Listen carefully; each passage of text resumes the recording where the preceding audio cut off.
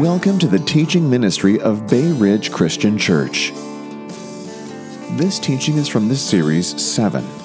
In the book of Revelation, John records Jesus' message to 7 churches, speaking to them words of rebuke, exhortation, and encouragement.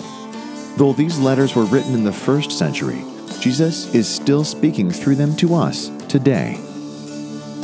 Today we're going to be looking at Revelation chapter 2, verses 18 through 27.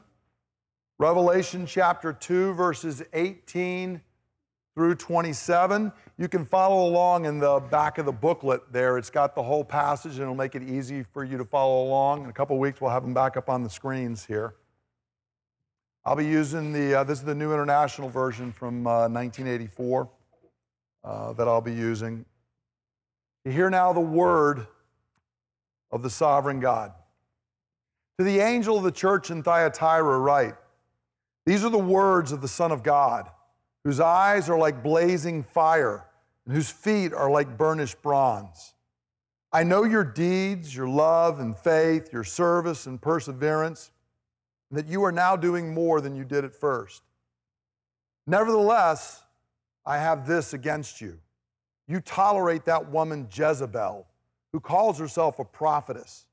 By her teaching, she misleads my servants into sexual immorality and the eating of food sacrificed to idols. I have given her time to repent of her immorality, but she is unwilling. So I will cast her on a bed of suffering, and I will make those who commit adultery with her suffer intensely unless they repent of her ways. I will strike her children dead. Then all the churches will know that I am he who searches hearts and minds, and I will repay each of you according to your deeds. Now I say to the rest of you in Thyatira, to you who do not hold to her teaching and have not learned Satan's so-called deep secrets, I will not impose any other burden on you. Only hold on to what you have until I come. To him who overcomes and does my will to the end, I will give authority over the nations. He will rule them with an iron scepter. He will dash them to pieces like pottery, just as I have received authority from my Father. Almost 100 years ago, actually a little over 100 years ago, a young man named J. Gresham Machen, who was an American who had been raised in the faith. He was actually raised up in the area of Baltimore. He had gone to seminary at Princeton and then gone over to Germany to complete his studies. And while he was studying in Germany and he was coming into contact with some of the latest, most fashionable ideas in theology, Machen found his faith in crisis. And he was writing back home to his family, who was very worried about him because he was no longer sure he even believed in the God of Scripture and the things that he had always believed. But during this time, he wrestled through and he came to actually see that the Bible was true. And he rejected what was becoming known as liberalism. And in fact, Machen became one of the greatest scholars. His work on the virgin birth of Christ is still considered probably one of the greatest writings regarding that, even though it's 100 years later. And Machen came back and taught Greek and other subjects up at Princeton Theological Seminary, was one of the leading forces there. But over time, the more liberal forces there forced Machen out of Princeton. They tried to have him defrocked for holding on to an Orthodox faith. He actually went right across the river into Philadelphia. He founded what is now known as Westminster Theological Seminary. And during this time, Machen wrote a book called Christianity and Liberalism. And in this book, he examined several major doctrines where he said, these are the things that we're arguing over here. They are things like, what is the nature of God? Who is God? And who is man? And what is the nature of man? What is the Bible? Is the Bible true? Who is Christ? Was Christ actually raised from the dead? Was he born of the Virgin Mary? Are there actually such things as miracles? And how is one saved? So Machen said, these are not minor issues. This is the heart and core of the faith. And in fact, Machen's point in the book, if you can tell from the title, it's Christianity and Liberalism. And Machen said, there are people who are arguing that this is simply a different form of Christianity. That's not true. It's a different religion altogether. It is not the faith once for all handed down to the saints. And he warned that the folks who were embracing this, where they were going to end up in their faith, Machen predicted was going to be with a dead church that was going to be losing people, that they were going to increasingly abandon the Orthodox Christian faith. It was going to lead to problems in them embracing immorality and all kinds of things. Machen unfortunately died in 1929, but the amazing thing was everything J. Gresham Machen predicted has come to pass. He was a prophet in his own day. And I bring him up because we're going to see today the church in Thyatira is in a very similar place. There's a progression in these letters, and the church in Thyatira is in that place. So let's take a look at this. Jesus is speaking to his church in Thyatira. Now, Thyatira is not a city you or I would normally have heard of. It's about 45 miles southeast of Pergamum, where we talked about last week. These are all in Turkey. Okay, Turkey over in that area, modern-day Turkey. It was inland, however. All the others were kind of up towards the coast. This one was further inland, and it was not as large or important as either Ephesus or Smyrna or Pergamum. It was a less important city. But one thing that was known about Thyatira is it had flourishing trade guilds, including a guild that traded in bronze. That was an important guild there. It's also where, if you remember in Acts chapter 16, when Paul was in the area and going to go over towards Europe on one of his missionary journeys, he met a woman named Lydia who was a trader in purple dye and cloth. Lydia is from Thyatira. That's actually where she's from. And she is representative of what goes on in the city. They were known for their trade and all of their guilds. The issue and how that affects us in reading this letter is the guilds had feasts almost monthly. They were usually once a month, dedicated to whoever their patron pagan deity was. Each guild had its own deity. And so if you were part of this profession in your town and you wanted to be part of the guild, you were expected to come to these pagan festivals once a month to celebrate whether it was Apollos or whoever your deity was. And very often Apollo was one of the major deities there, and he was known as the son of Zeus, the son of God, along with the emperor, who was known as the son of Zeus as well. So this is what we know about Thyatira, and so there is great pressure for Christians because the major economic force in the city is trade, and to be involved in trade, you have to be part of the trade guilds, and to be part of the trade guilds, you have to participate in these pagan feasts and festivals once a month. And if you are not willing to do so, there's going to be pressure and there are going to be problems. So how will the church at Thyatira respond? Well, Jesus speaks, and interestingly in this letter, every letter begins with a vision of who Jesus is and Jesus' self-declaration. And in this one he says, these are the words of the Son of God, whose eyes are like fire and whose feet are like burnished bronze. Well, this is stressing the deity of Christ again, as we see in every letter. But interestingly, this is the only time in the entire book of Revelation that the phrase Son of God appears. Nowhere else, not even when Jesus returns, and no other place does he use the designation Son of God, which of course stresses his deity, but it's also in relation to Thyatira, where one of your major deities is Apollo, who claims to be the son of the high God, who claims to be the son of Zeus. Well, the one who's speaking to you is actually the Son of God. And I'm going to be speaking to you. It's not Apollo, nor is it the emperor. It's I who am the Son of God. And in fact, this is going to be picked up at the end. There was that little quote about the rod smashing the pottery. That's out of Psalm 2, which is the Messianic Psalm, which is the installment of the Messiah as the Son of God and the ruler over all the nations. So it's kind of at the beginning, and it's going to come back at the end, this reference to Jesus being the Son of God. And notice he says, I've got eyes like fire and feet like burnished bronze. Both of those are appropriate to Thyatira because they're going to be using fire and they're going to be making bronze, and this is the part of the vision. But the eyes like fire are obviously, we're going to see, this means I'm the Son of God and I have a piercing gaze. I see the truth. I see and I know all things, and my vision is true and it is accurate. The only other time That phrase is going to be used in Revelation. Jesus having eyes like fire is in Revelation 19, where he's riding back on the horse to bring judgment to the whole world. So as we saw with Pergamum last week, these aren't necessarily the most comforting visions for Thyatira at the beginning. It is an awesome picture of Jesus, but it is Jesus who in many ways is a judge. And it's telling us right from the beginning that the one who speaks to the church is the sovereign one who sees everything and before whom nothing is hidden. And so what does he have to say to his church? Well, he begins, as he does in almost every letter, with a word of praise. And the word of praise here is for growing good works. In Revelation 2:19, he says that phrase, I know, that he does every one of them. Here's what I know about you. I know your deeds, your love, your faith, your service, your perseverance, and that you're now doing more than you did at first. And so he says, I'm praising you for your good works. You have good works. And they are good works of love and faith and service. That's the word from which we get our word deacon, ministry. And you are persevering.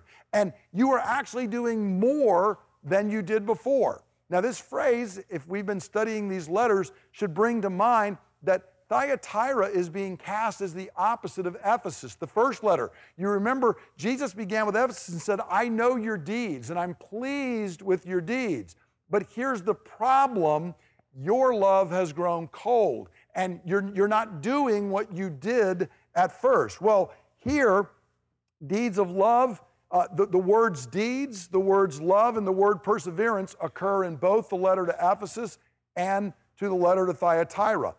Ephesus, however, is shrinking in love's deeds, while Thyatira is growing in love's deeds. Ephesus is rebuked and commanded to do the deeds of love again. Your love is growing cold, so you begin, your way back to that is by doing the deeds of love and ministry. But Thyatira, on the other hand, is commended because you are doing those deeds. You're actually growing. You're doing more than you did before. So Thyatira, we understand, is a church that is full of deeds of love and ministry, and they're actually doing more of this than they've ever done before. Thyatira was a place that was doing the works that Jesus would call a church to do. And that's good. However, this is the longest of the 7 letters, and the rest of the letters not so good. Jesus turns then in verse 20, and we get that phrase that we've seen a couple of times, nevertheless, or but. It's a very strong adversative word in Greek. I have this against you. We heard the same phrase to Ephesus. We heard it the same way last week to Pergamum, and here it is to Thyatira again. There's a problem. There's something I've got against you in spite of your growing love and good deeds. And here's what it is. What I have against you is you tolerate false teaching. Your deeds are good, but you are tolerating false teaching. And that word tolerate oftentimes can be translated as well, you permit it. You're allowing false teaching in your midst. You think that that makes you tolerant. Well, I am telling you it is wrong. And so this completes the picture that Thyatira is the opposite of Ephesus in every way. Regarding deeds of love, Ephesus is shrinking, Thyatira is growing. However, testing and rejecting false teachers, Ephesus is commended by Jesus that they are doing that well and continuing to grow in that. Thyatira is rebuked because they are not doing that. They are allowing false teachers in their midst in the name of tolerance, which is exactly what J. Gresham Machen was saying 100 years ago to the church. You're doing good deeds. You're sending people all over the place to care for the poor and to open up medical missions. The problem is you're sending people out who don't even know the gospel. You are tolerating false teaching. In the name of being tolerant, you've lost the gospel. You don't even understand who we are and what we are called to do. And so Jesus is calling the church to grow in deeds of love, but at the same time, you have to test and reject any false teaching that is there in your midst. It's not an either or, it's a both and. Problem is, Ephesus was good at one thing and bad at another. Thyatira was just good and bad at the opposite things. Now, what is the particular false teaching? Well, he tells us in verse 20 again, he says that you tolerate that woman Jezebel, who calls herself a false prophet, and by her teaching she misleads my servants into sexual immorality and the eating of food sacrificed to idols. Now again, if we've been here for the series, last week we saw same two issues. Idolatry and sexual immorality were brought up last week. And so I'm not going to go over those all again. You can tune into last week's teachings if you want to hear that. And I will remind us just briefly that those two are often related in Scripture. Remember last week I showed a whole bunch of times, this isn't just in the book of Revelation, idolatry and sexual immorality are related to one another over and over and over again. And that's because the relationship between sexual immorality and idolatry, not necessarily a little wooden god, but changing the conception of who God is at its core, and changing so that God is no longer the God of Scripture. Idolatry and sexual immorality are intimately related to one another, and their relationship is actually symbiotic. They feed one another. Where there is idolatry, it will almost always lead to sexual immorality, and where there is sexual immorality, it will always feed back into idolatry, because to engage in the one is going to open you to the other. And to justify the immorality, you're going to change your conception of who God is. And so the cultural ideas that are facing the church in Thyatira regarding God and regarding tolerance for understandings of who God is and what the truth is, and tolerance regarding morality and therefore sexual immorality, that posed a major problem for the church in the first century. But isn't it good to know we don't have those problems today? The church is not in a culture that would in any way ask us to be tolerant of evil, to change our conception of God, and to embrace sexual immorality. That's just then, right? I mean, I read this and look at it, and it's like this could have been written to Bay Ridge Christian Church today. The same exact issues. Now, this week, unlike last week, you remember in Pergamum, it was Balaam was the false prophet. And we saw how he was picked because he exactly fit that. His work in the Old Testament was to seduce Israel by sexual immorality, which led to idolatry. Well, who's this Jezebel? She is the Sidonian wife, she's from the town of Sidon, of Ahab the king. You can read about her in 1 Kings. And what we know about Jezebel, these are some of the things we're told. She lured King Ahab and all of Israel into idolatry. In 1 Kings 16, 31 to 33, you can read the summary that that's what she did. As soon as she got there, she started pulling them away from Yahweh into idolatry. In fact, she supported 850 prophets of Baal and Asherah. They ate at her table, which means she provided food for them. That's the ones that Elijah had his famous confrontation with. She was supporting and working with them and feeding them and caring for them. So she not only was allowing idolatry and encouraging it, she was basically actually footing the bill for it. Thirdly, that was in 1 Kings 18, 19, you can see that. We're told she actually persecuted and killed the prophets of Yahweh. It's not just that she did idolatry and got her husband to do idolatry and then got others. She supported the idolatry, Baal and Asherah, and then she started persecuting the followers of Yahweh. That's in 1 Kings 18, 3 and 4. And the summary for her that's given in 1 Samuel 21, 25, and 26 is this. Jezebel urged Ahab to sell himself to do more evil than anybody else had ever done in Israel. That was her role. That's what she's known for in the Old Testament. She urged him on, and the phrase is, he sold himself to do evil. That's who Ahab became, and this was done at the instigation of his wife, Jezebel. Now, the interesting thing is, we're told here that this modern-day prophetess, who Jesus is referring to as Jezebel, and that's probably not her name. He's using the example from the Old Testament. But she's encouraging idolatry and immorality. Now, we know Jezebel clearly encouraged idolatry. I just gave you a whole bunch of things. The interesting thing is, nowhere does it directly say anything about Jezebel and immorality in the Old Testament. It's too technical and I won't go into it. Actually, in 2 Kings 9:22, when she's about to be killed, later on, Jehu throws in and actually uses the word for immorality, which none of your English translations will actually put in there. They'll call it idolatry and witchcraft is what it'll say. The actual word in the Hebrew was immorality. I'm not sure exactly why they translate it that way, and it's always translated immorality everywhere else.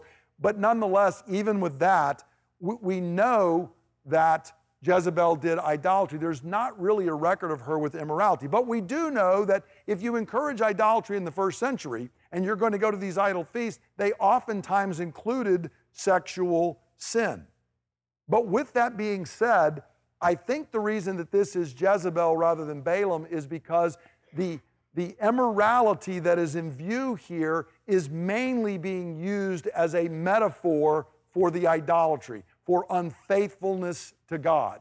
It's not that there's no sexual sin involved, but the real idea here, contrary to Pergamum, in Pergamum it was literal sexual immorality. Here, sexual immorality is being used as a metaphor for extreme unfaithfulness to God. Now, why do I say that? Number one, again, unlike Balaam, immorality is not really part of the story of Jezebel in the Old Testament. I mean, terrible things are said about Jezebel, but nowhere do they really record that she was involved in immorality. Secondly, if you notice here, the terms that are used in Revelation 2:20-23 seem to imply that immorality is a metaphor. In verse 21, Jesus says, I've given her time to repent of her immorality. So it seemed to be saying that this woman who's a prophetess in the church is behaving in a sexually immoral fashion. It's questionable whether a leader would be doing that. But even more than that, if you notice in verse 22, it speaks of those who commit adultery with her. In the early church, there were people who were arguing, well, look, you can go down and you can participate in the sexual immorality that goes on in the temple, but nobody was saying that adultery was okay. But apparently in this phrase, all kinds of people in the church are committing adultery with this prophetess.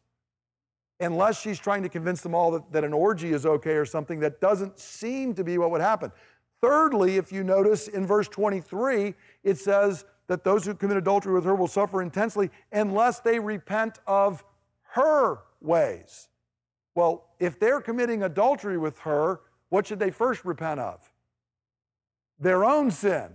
Except for it doesn't say anything about that. It says you got to repent of her ways, which would seem to make this seem less like physical sexual adultery and immorality and more like unfaithfulness to God. And then finally, notice in verse 23, I'm going to strike her children dead, which doesn't seem to be a typical penalty that would come for an adulteress. I will punish the children. But if the children are spiritual children who are embracing her teaching, then that makes perfect sense. And so all of these seem to indicate that what we're talking about here is followers rather than actual sexually immoral people within the church. That was the problem in Pergamum that we talked about last week. And it surely could be related to it here, but the primary thing is it's being used to refer to unfaithfulness to God. Now that seems strange to us, but it's a common metaphor in the Old Testament. Over and over again. For example, I'll just give one scripture. In Jeremiah 3, I'll just read verses 6 and 9. You could read the whole passage goes through this. But we're told during the reign of King Josiah, the Lord said to me, Jeremiah, have you seen what faithless Israel has done? She has gone up on every high hill and under every spreading tree and has committed adultery there. And in verse 9 he continues, because Israel's immorality mattered so little to her, she defiled the land and committed adultery with stone and wood. What is the stone and wood that is under every spreading tree? It's idols.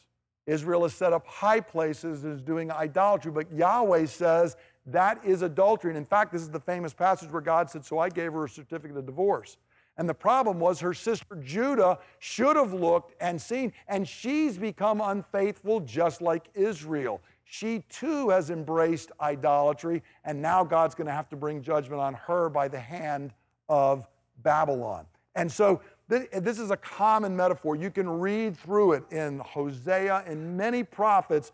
adultery was used as a way to reference idolatry.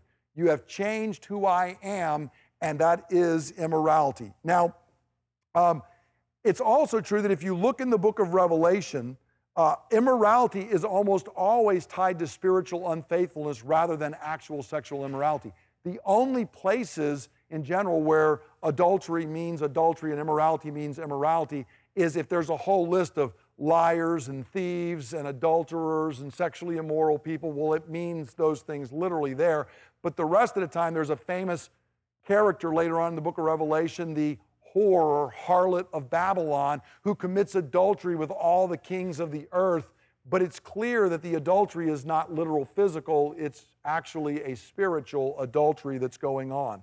And so when you take all of this together, what it seems is that the adultery, the immorality that's being spoken of is a false sense of tolerance that is allowing false teaching, that is causing the faith of the church to be compromised, and the church has therefore become an unfaithful bride to Jesus. She's no longer faithful to him. She's lost her grip on the gospel. And so actually, this is a warning because Thyatira is further gone than Pergamum. It's actually progressed beyond the point in Pergamum. So Jesus gives a word of judgment and warning in verses 21 to 23, where he says that he's given Jezebel time to repent, and she has refused, and she's now going to be judged in accord with her sin. So notice, the NIV has it, she's cast on a bed of suffering. It literally just says, I'm going to throw her into the bed. It doesn't actually even say bed of suffering, which of course, if she was playing the harlot, she would do her sins in the bed. And so God says, then I will judge her there in a bed. Secondly, her lovers will be judged with her. They're going to suffer along with her. Her children, who are the children of adultery, are going to die with her. So the terms are cast in terms of her sin. She has led the people into this spiritual adultery, and I gave her time to repent, and she refused. And so actually, in a scary thing, God does not actually even call for Jezebel to repent here. Jesus says, I've already given her all the time she needed, and she refused to repent, and the day for repentance is past for Jezebel. And this is showing us that churches that tolerate, again, whenever I say tolerate today, this is not true tolerance, this is false tolerance. Churches that tolerate false teachings and idolatry and immorality suffer the judgment of a slow, painful death. That's exactly what happens. It's what was being threatened to Jezebel, and it's what was being threatened to the church at Thyatira. And this is a warning to all of the churches, because Jesus says that when I do this, all of the churches are going to know that I am the one who searches the hearts and minds, and I am looking and I am paying attention. And so it's a warning not just to Thyatira, it's a warning to other churches. Pay attention. When a church goes down this path and tolerates false teaching, you can know where it ends up. It always does, and I am speaking this to all of the churches. So Jesus does not abide sin or unfaithfulness, and if we do, Jesus says, then you're going to find yourself dying as a vibrant congregation. Now, he gives a brief word of encouragement to the faithful, and he tells them that, look, all I'm asking you to do is hold on to what you have. In other words, what he's getting to there in verses 24 and 25 is that you're the few who don't hold to her teaching, which is another problem, is it seems like more people than in Pergamum have embraced this false teaching. And so Jesus says, well, there's some of you that haven't. So the rest of you that have not, here's what I'm giving you. I'm not trying to lay extra burdens on. I'm not asking you to fix all the problems. I'm just telling you, hold on to what you have. You hold on to the truth. You hold on to walking in my ways. Do not give in to these other things. Don't be seduced by Satan's so-called deep secrets, and I'm not calling you to fix the problem. I'm calling you to be faithful. And that's a word for the church and to recognize, because when you live in the midst of a culture that has embraced this tolerance, has embraced all of this, Jesus' call is not, we're not going to be asked on the final day, did you fix all of the problems? We're going to be asked, were you faithful? Did you hold to my word, or did you abandon my teaching to follow Jezebel, to follow Balaam, to follow these other things? And so Jesus actually gives a word of reward then to the overcomers. And he says, if you're doing it, and he gives a quote from Psalm 2 where the Messiah is being installed in king. And what Jesus is saying is, look, I understand if you refuse to compromise, if you don't follow Jezebel, I recognize that the powers that be there in Thyatira are going to punish you, and they are going to cast you off, and they are going to set you aside, and you are going to seem to lose everything. It's going to seem that you lose all power that you had. What I am telling you is, if you are faithful to me, I'm installed as the king. And as the king, I get to choose who rules with me. And those who are faithful will rule with me. I will invite you to sit down on my throne as I sit on my Father's throne, and you will actually be the ones who are in charge. So it may look like in the short term that if you are faithful, you lose everything. I am telling you, you actually gain everything. But if you are unfaithful and you compromise in the short term, it may seem like you've gained something, you've actually lost everything. So do not give in, do not be unfaithful. I see, my blazing eyes see, and I will reward my servants. So now what does this mean for us? Let's turn to applying the word quickly. I couldn't figure out any way that this word about tolerance would apply to us in our culture today. I mean, it's a major issue in the first century, and it is a major issue today. It is not hard to figure out how this applies in our culture. External voices in that century and today called the church to compromise and embrace idolatry and sexual immorality of the surrounding culture. They said, look, you can have your Jesus, just admit that he's part of a pantheon of gods. You can't say he's unique. You can't say he's the only way of salvation. And if you're going to do that, then you're going to have problems. All we're saying is you just have to be part of the bigger thing that's going on here. And by the way, the bigger thing that's going on here includes all kinds of sexual behavior that you all don't seem to like. Well, you need to get with the program. And if you do, we will reward you for doing that. And if you do not, you're going to find out just how tolerant we really are. Okay, that's what was going on then. And it led to the disease of compromise in Pergamum. You remember, Pergamum withstood direct persecution, but then through the back door of this compromise, it led to a disease for them. But what's happened is that disease has metastasized in Thyatira. And what was a problem in Pergamum is deadly in Thyatira. And I'd say we're going to see next week in Sardis has left where Jesus says, you're dead. You're dead. And so this is the process that was going on. And by compromising with Jezebel, the entire church was being overrun with idolatry.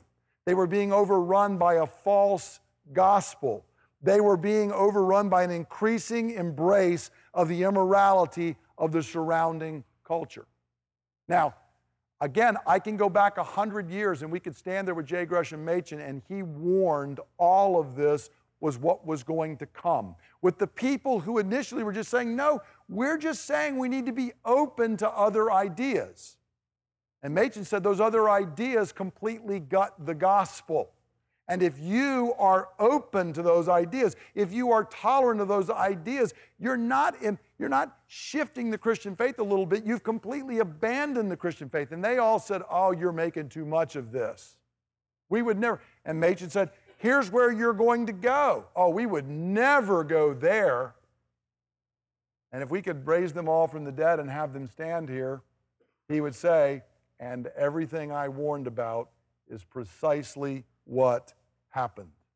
We have seen the process in our day as, quote unquote, liberal churches, in the name of tolerance, accepted false teaching first, things that began more and more to compromise the heart of the church. The gospel is ultimately denied. It eventually gave way to immorality, and those churches are in a death spiral. And they want to try and figure out how they can change their decor on the building or whatever and attract people. and they can't because they've lost the gospel. And so you even end up with a few years ago in one of our denominations, one of the main leaders of the denomination wrote an entire book that basically went through the Apostles' Creed and said how every article of the Apostles' Creed was wrong. And the man was not defrocked. And when you do that, the church is dead. The church is dead. You can't be salt to a culture if you are simply like the culture. And so those who would compromise in order to be relevant, because that was always the call. You got to be relevant. You got to understand we're in the beginning of the 20th century. Things have changed. And if you don't do this, you'll die. And what Machen was saying is, no, if you do that, you're going to die. And guess what? All of the religions who compromised with Rome, how many of them survived? None. They're no longer here. It was the one who stood up and said, we're not going to compromise with that. That's the only one that's still a vibrant, living faith today. And so those who compromise in order to be relevant and in the name of tolerance allow false teaching, embrace immorality, find themselves utterly irrelevant. And then the strange thing in the end is, guess who becomes intolerant? Because if you're in one of those groups now and you stand up and you hold to the Orthodox faith, you're no longer welcome. You are now under judgment for holding to what the church has held to for thousands of years. Because so-called tolerance is actually about the most intolerant thing in our world. And so we see this over and over again. Our modern false tolerance will tolerate any belief or any perverse behavior except the belief that there's actually good and evil, right and wrong. This is what God says, and this is not what God says. If you do that, they will not tolerate. And just last night I read a thing where a person came up and said, no, intolerance of what is intolerant is actually tolerance. And I was like, Orwell and Big Brother could not have done doublespeak better. I mean, that's the most nonsensical statement, but it's what goes in our culture constantly. We can be intolerant of that which we deem to be intolerance, which is just a simple way of saying we get to judge what's good and bad and then be mean to those who are bad, which is the same thing everybody has done through all of human history. Okay, but that's the end game where it goes. And we need to understand this is a real issue for us, and it's not an issue about churches out there.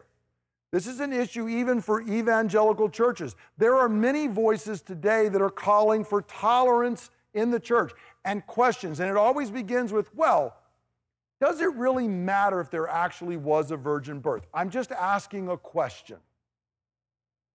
Yes, it does matter. And that question is deadly. Okay? Because not because I don't like examining things. This has all been examined. You're not bringing up new questions. You're trying to sound profound. It's the same old garbage. We've already been through this 100 times. And every time somebody does that question was first proposed by Rob Bell a few years ago, who now has completely, utterly abandoned the faith. Brian McLaren, who was a local pastor here, same thing. What starts with, I'm just asking a question. That's all I'm doing is asking a question. And what it ends up with is a denial of key tenets of the faith and an embrace of false doctrines and ideas, and always, you can count on it, an embrace of false morality. That's where it always ends up. Now, I want to say real quickly, this is not speaking of how we treat the lost. Okay, when we're talking about this is about what goes on inside the church, not how we treat people who are outside the church, and not how we deal with people who are trapped in sin. Those who are inside the church and professing to be believers. You remember in 1 Corinthians 5, Paul is rebuking someone who is in immorality there, and he said, look, I am not talking about people outside the church. That is not my business.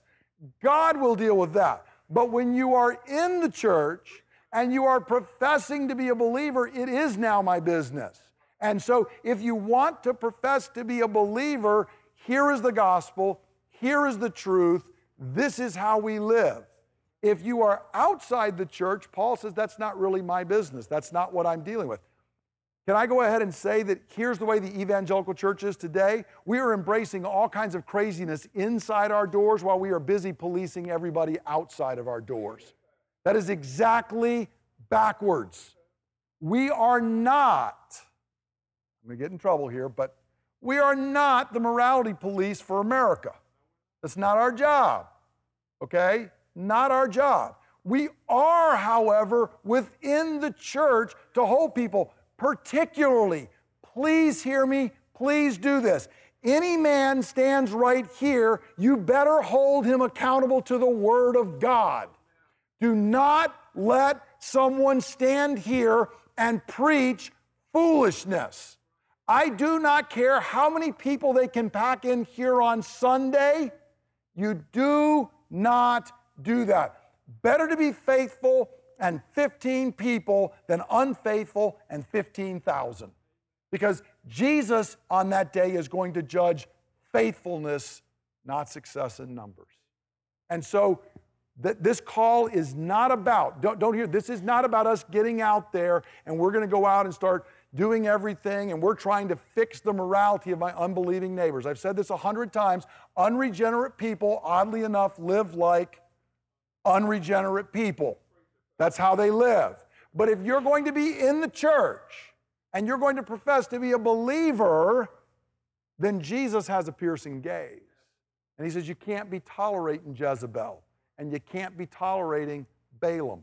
You can't do that. If you're outside the church, here is my only concern with you. My only concern. You need the gospel. You don't need, the only thing you need the law for is to understand your need of the gospel. I am not here to correct your morality if you are outside the church. What you need is the gospel at that point, because the gospel is what is central. The deadly thing that Jezebel and Balaam and all the other false prophets offer is you can find who you are, you can find meaning, you can find life, and you don't have to find it in the gospel. And friends, that is a lie. There is no meaning, there is no life apart from the gospel. You were made, you were created to know God and to enjoy God and to love God and to walk with God. And that is where life is.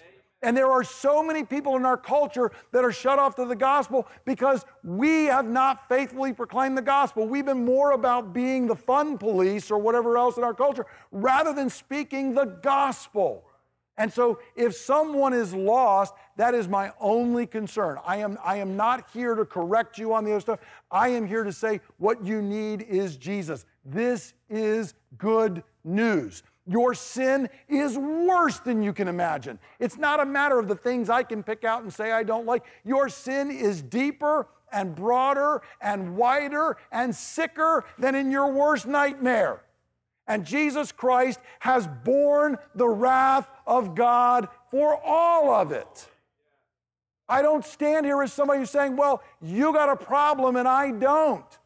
The person whose sin I know the most is my own. I'm repulsed by my own sin.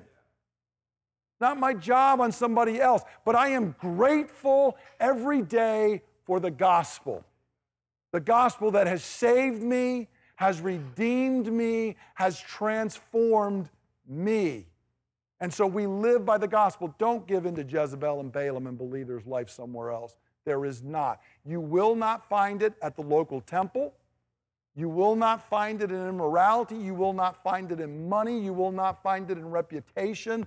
Life is found in knowing God. And so, 2 questions and we pray in that. Am I more committed to biblical truth or cultural trends and popularity? Which are we more committed to? Which is Bay Ridge more committed to? Which am I as an individual more committed to? Cultural trends, popularity, biblical truth. Because friends, they are not the same, and in our culture, they're getting further apart. And you can't keep your foot in both boats. You can't stretch that far. You got to make the choice. Another way of asking the same question, am I willing to be considered intolerant to be faithful to Jesus. Because if you're faithful to Jesus today, if you have not been, I'm very surprised, but you're going to be told you're intolerant. I've had many people tell me how intolerant I am, and usually are screaming at me and telling me how I'm such an angry, nasty person, but there's only one person raising their voice and doing all that in the conversation, and that would be them, not me. The only person being intolerant is actually them, not me. They're trying to force me to adopt their way. But that's okay. Am I willing to have the world say, you've done poorly, to hear Jesus say, you've done well? Am I willing to have the world say you are intolerant and have Jesus say you are faithful? This is what the Spirit speaks to the church. So do we hear? Do we respond? What we're going to do is we're going to stand together and we're going to pray.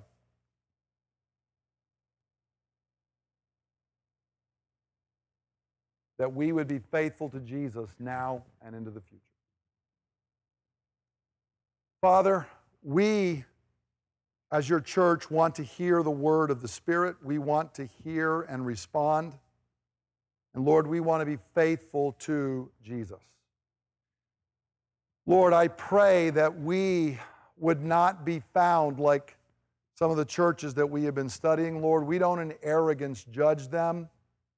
They suffered persecution in ways we have not yet been called to do. But Jesus, we want to hear the voice of the Spirit to the church, and we want to obey.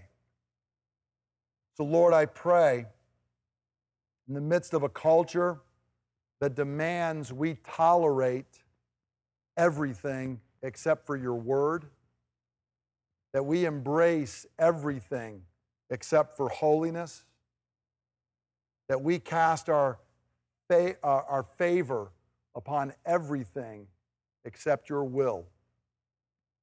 Father, I pray we would be found faithful. And Father, I pray in the midst of a culture that would want to scream that we are intolerant, Father, I pray by our attitudes and our actions we would adorn the gospel. I pray we would not sink to a level of returning vile comment for vile comment or changing barbs and calling each other names or all that. Father, I pray we would simply be faithful to the gospel. And Father, I pray that you would renew our vision that, Lord, life is not found in all the other things that are out there. We will not find it in the local bit of idolatry. We will not find it in the latest ideas regarding sexual practices or identity. We will not find it in our money or our reputation. Father, life is found in Christ. Life is found in the gospel. Life is found in knowing and enjoying you forever. Spirit of the living God, fall fresh on us. Form us that would be our desire. We ask in Jesus' name. Amen. I'm going to conclude this with a word of benediction. Thanks. I know it's been a long meeting today. We had so much stuff packed in today. But I encourage you to receive a blessing from God and for us to go forth under God's word. To Him who is able to keep you from falling and to present you before His glorious presence without fault and with great joy, to the only God our Savior, be glory, majesty, and power and authority through Jesus Christ our Lord, before all ages, now and forevermore. Go in the blessing of Jesus. Amen.